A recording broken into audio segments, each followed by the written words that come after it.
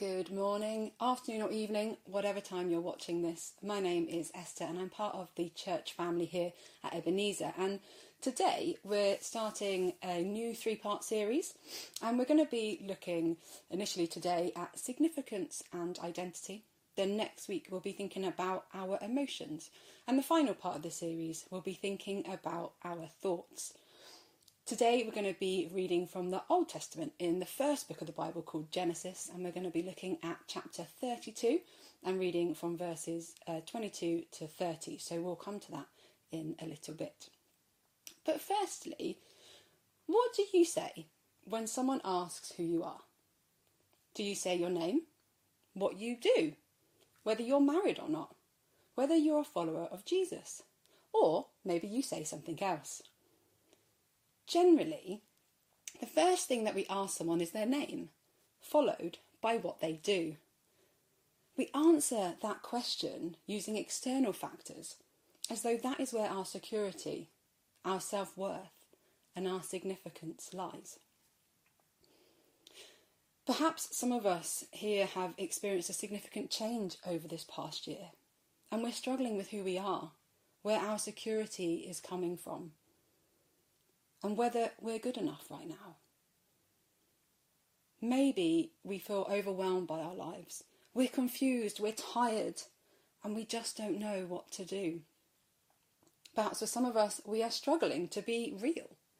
We've put on a front saying that everything is okay, but deep down, we are struggling. We're just not doing okay. Even though it may not seem it, God is with us right now, and always is. We are significant to him.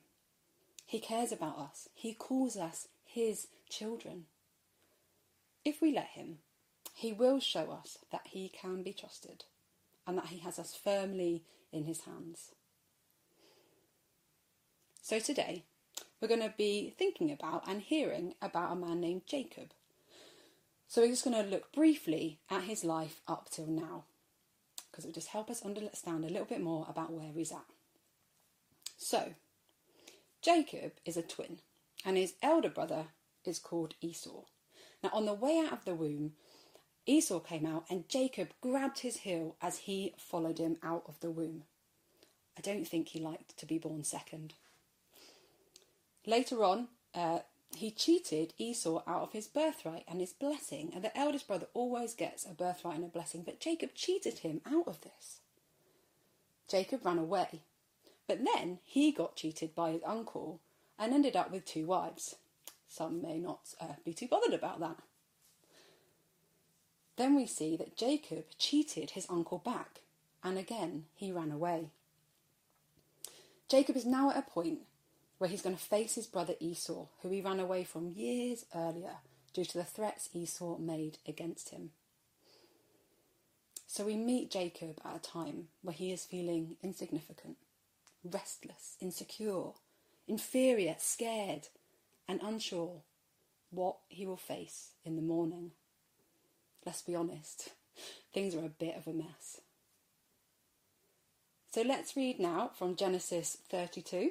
And starting at verse 22. Now the words will appear on the screen. So it says, Jacob wrestles with God. That night, Jacob got up and took his 2 wives, his 2 female servants, and his 11 sons, and crossed the ford of the Jabbok. After he had sent them across the stream, he sent over all his possessions. So Jacob was left alone, and a man wrestled with him till daybreak. When the man saw that he could not overpower him, he touched the socket of Jacob's hip, so that his hip was wrenched as he wrestled with the man. Then the man said, "Let me go, for it is daybreak." But Jacob replied, "I will not let you go unless you bless me." The man asked him, "What is your name?" "Jacob," he answered. The man said, "Your name will no longer be Jacob, but Israel, because you have struggled with God and with humans and have overcome." Jacob said, "Please tell me your name." But he replied, "Why do you ask my name?" Then he blessed him there. So Jacob called the place Peniel, saying, It is because I saw God face to face, and yet my life was spared. Many Christians believe that this man that Jacob wrestled with was a God appointment. God was behind it and very much in it. Now, as I often say with my sermons, when I read a passage, there is always so much stuff that I want to share, but I can't share everything.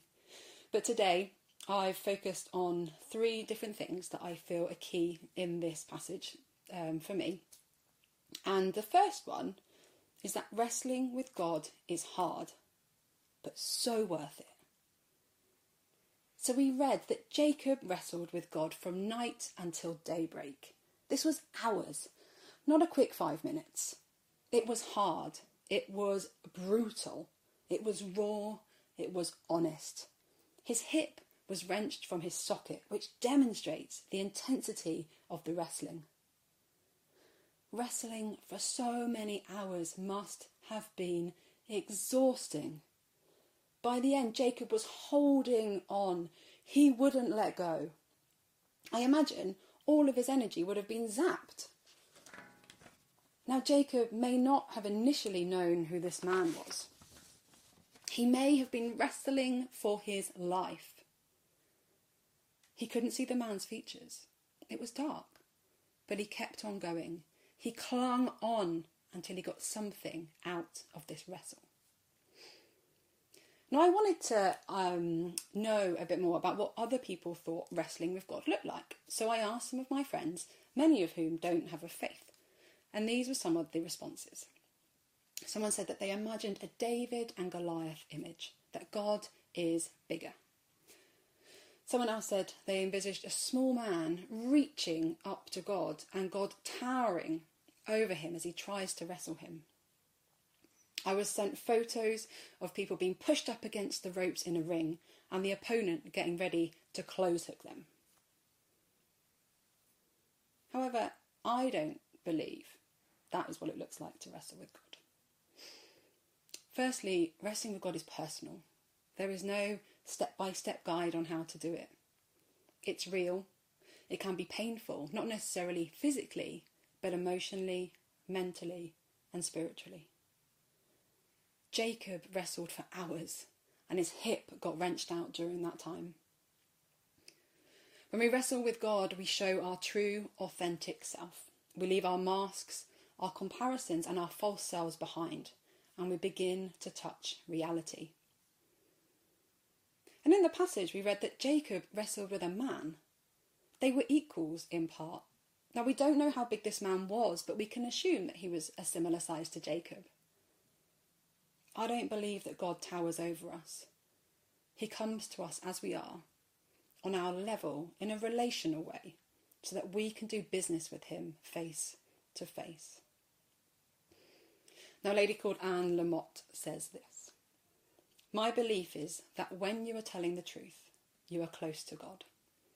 If you say to God, I am exhausted and depressed beyond words, and I don't like you at all right now, and I recoil from most people who believe in you, that might be the most honest thing you've ever said.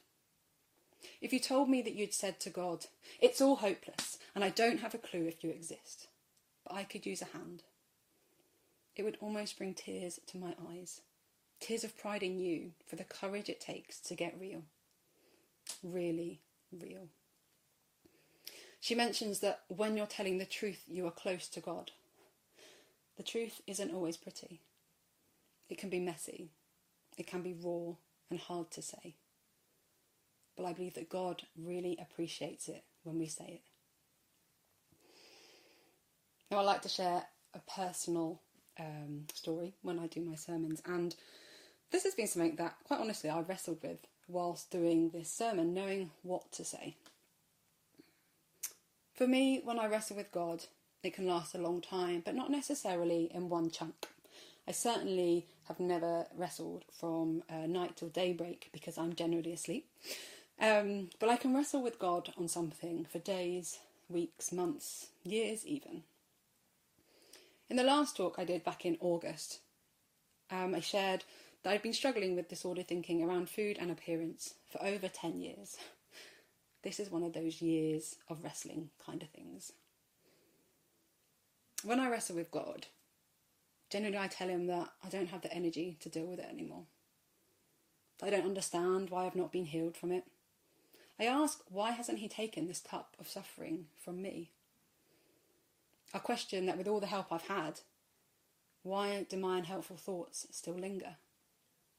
And I question, and this for me is the really tough one, is whether I really believe I'm a child of God. Because surely if I did, then I wouldn't struggle with those thoughts. I get angry, I get frustrated, I feel sad, I feel hurt, alone, guilty, selfish, but relief that I'm being honest. I speak to God in a way that comes from my core. It's raw. But I don't necessarily get answers to my questions. I'm not necessarily healed at the end of my time of wrestling. But I do feel that a weight has come off my shoulders and out of my heart. I feel heard. I feel loved. And actually, at the end of it, I do trust God more, that he's got me and he's with me. If I stop to listen, key point, I genuinely hear God's voice, which I've come to recognise over the years. He says that he feels the pain too, that I'm not alone, that he is with me always. For me, wrestling with God brings me closer to him because my honesty doesn't scare him away.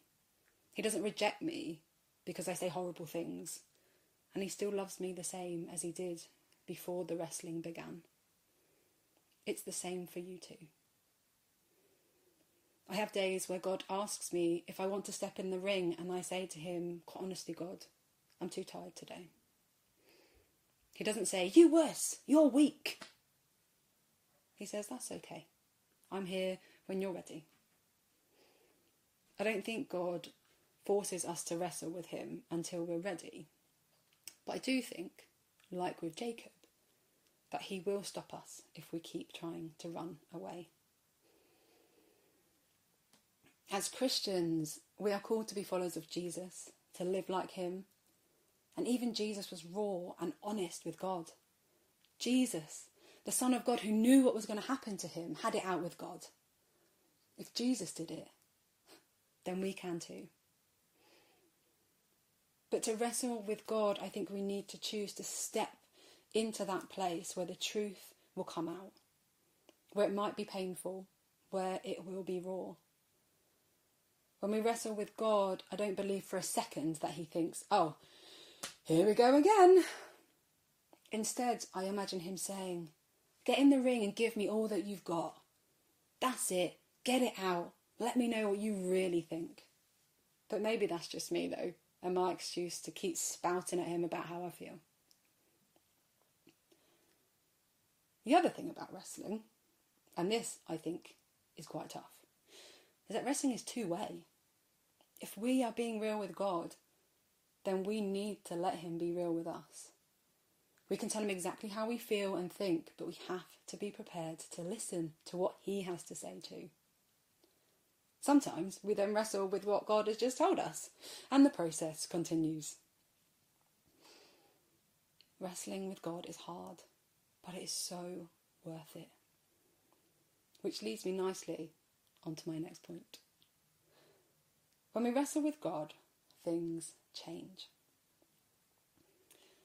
Up to this point, Jacob had been relying on himself, his own way of doing things. It had done him well to a point. He's done all right. Yet he had to run away twice.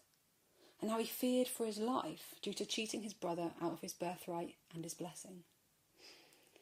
We read that Jacob had sent his wives and children across the river. He was alone. This suggests that there were things he needed to deal with in his life, and soon, if he was to survive meeting Esau. He was desperate. He recognised his own resources were not enough. When we wrestle with God, eventually something will give. Something in us changes. It may be a small change, but there'll be a change.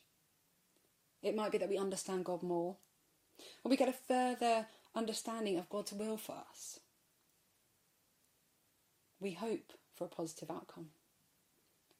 If we can trust the one that we wrestle with, it brings about great changes in our characters and in our personalities. We discover that God is enough, that we can trust him, and that to him and in him we are significant. So what happened to Jacob? Well, we read that he was given a new name. That's a pretty big deal. He went from heel grabber and deceiver to Israel.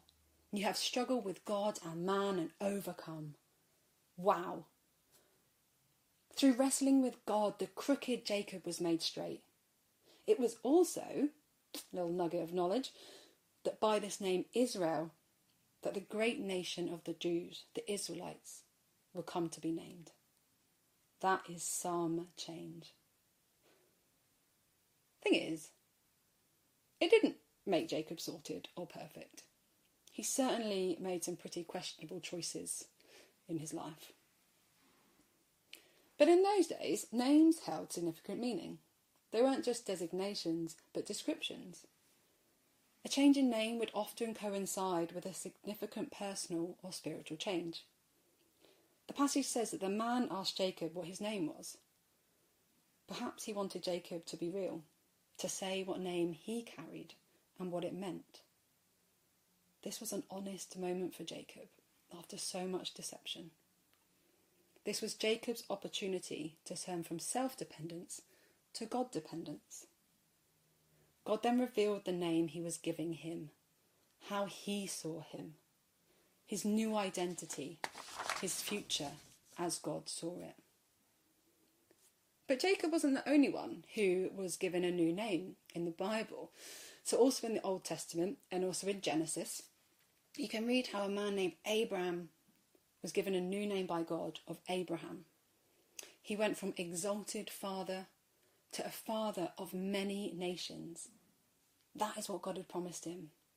And Abraham became the father of many nations. We read that his wife, Sarai, became Sarah. She went from princess to my princess, mother of nations. She grows into a woman who begins to trust God's promises rather than laugh at them. And the example of this is when God promised her and Abraham a child. She laughed because they were beyond childbearing age. But surprise, surprise, spoiler, they had a child. But it wasn't just in the Old Testament that new names were given. In the New Testament, Simon, who was one of the disciples of Jesus, was given a new name, Cephas, which means Peter. Simon means he has heard, and Peter means rock. Despite Peter's many failures, he grew to understand the power of being known and completely accepted by God. He started out as a fisherman, but after a change of name, he began to live up to his name, preaching boldly and helping to build Christ's church on earth. So I'm just going to give us a chance to pause and reflect, because I'm aware I've said a lot. And I want us to think about now, what name do we speak over ourselves? It could be fear, resentment, guilt, pride, self-pity, not enough, insignificant. And once you've thought about that, I'd like you to ask God what name he gives you. And this is not going to be something negative. God does not speak that negative stuff over us. So let's just take a minute or so just to think about that.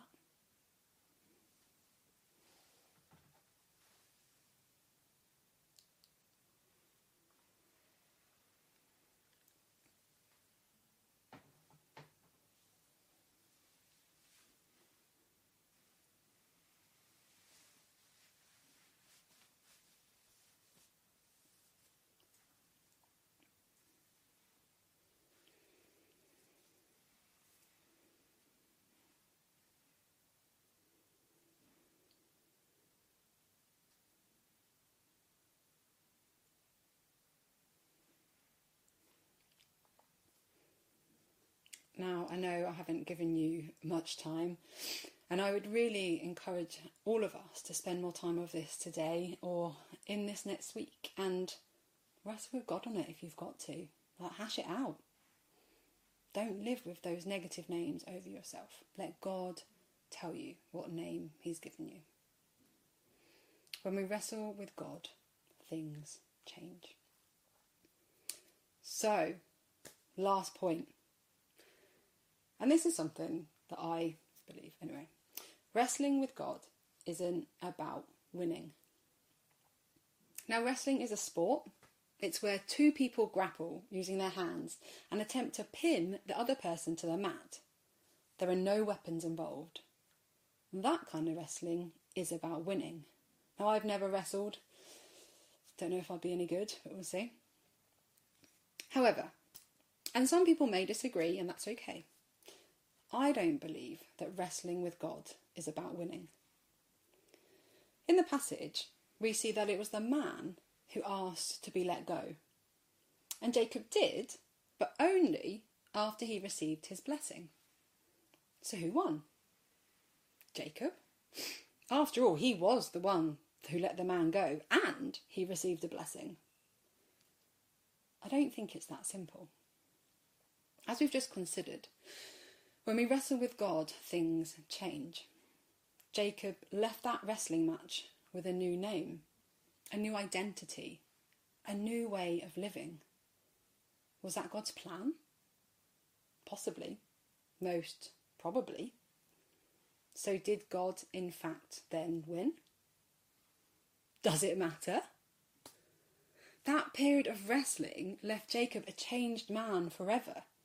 Not only did he walk with a limp due to his hip being wrenched out, but he was more confident in who he was and his focus changed. Personally, I see that as a win-win situation. Jacob's limp gave him a permanent reminder of that encounter with God, that moment that changed his life forever. When I wrestle with God, I obviously want my own way, yet most often something inside me gives. I change. I see more of God's heart and his will. I win because I understand more of who God is. I trust him more. God wins because I change, even if it's just a tiny bit. Now, as someone who is pretty competitive, I don't mind being a joint winner with God, but I know that sounds really cheesy. So what did happen to Jacob? Did Esau in fact kill him? No. The next day, Jacob made his way to meet Esau with confidence and a limp in his step. Esau met him with a hug and with forgiveness. In return, Jacob sought to return the blessing that he had cheated Esau out of. The promises he'd received from God slowly began to be fulfilled.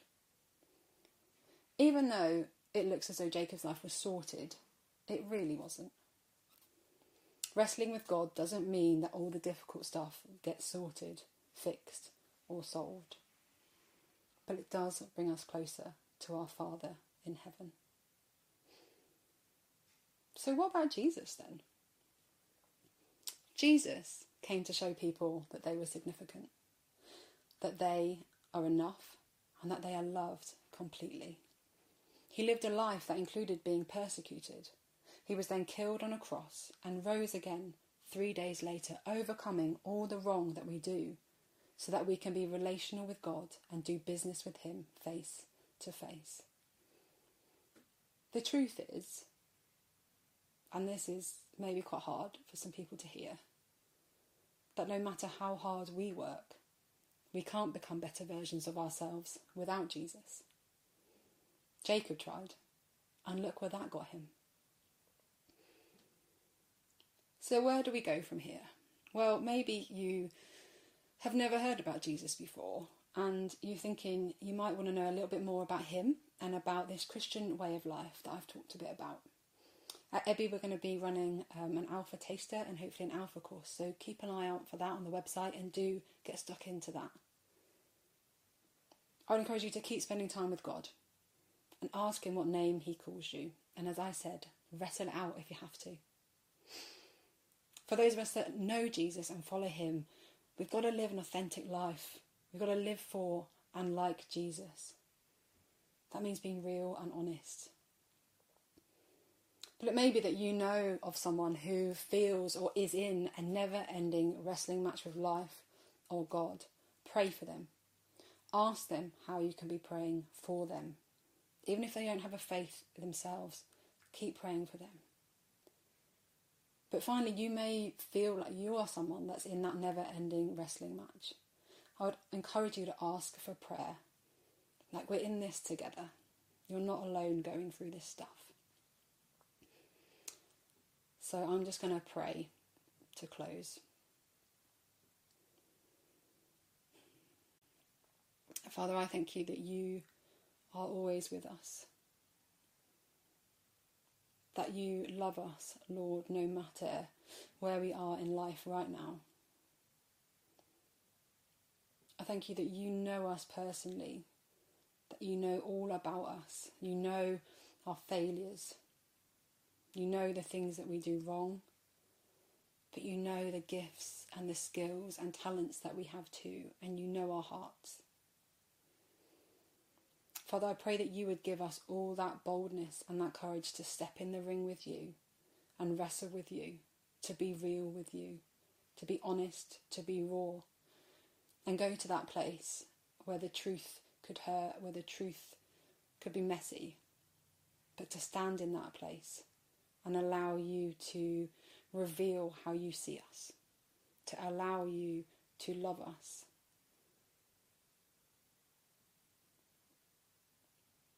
Oh, Father, I thank you that you are bigger than all the problems in this world. I just pray that we would keep trusting you, whatever life looks like for us right now. Amen.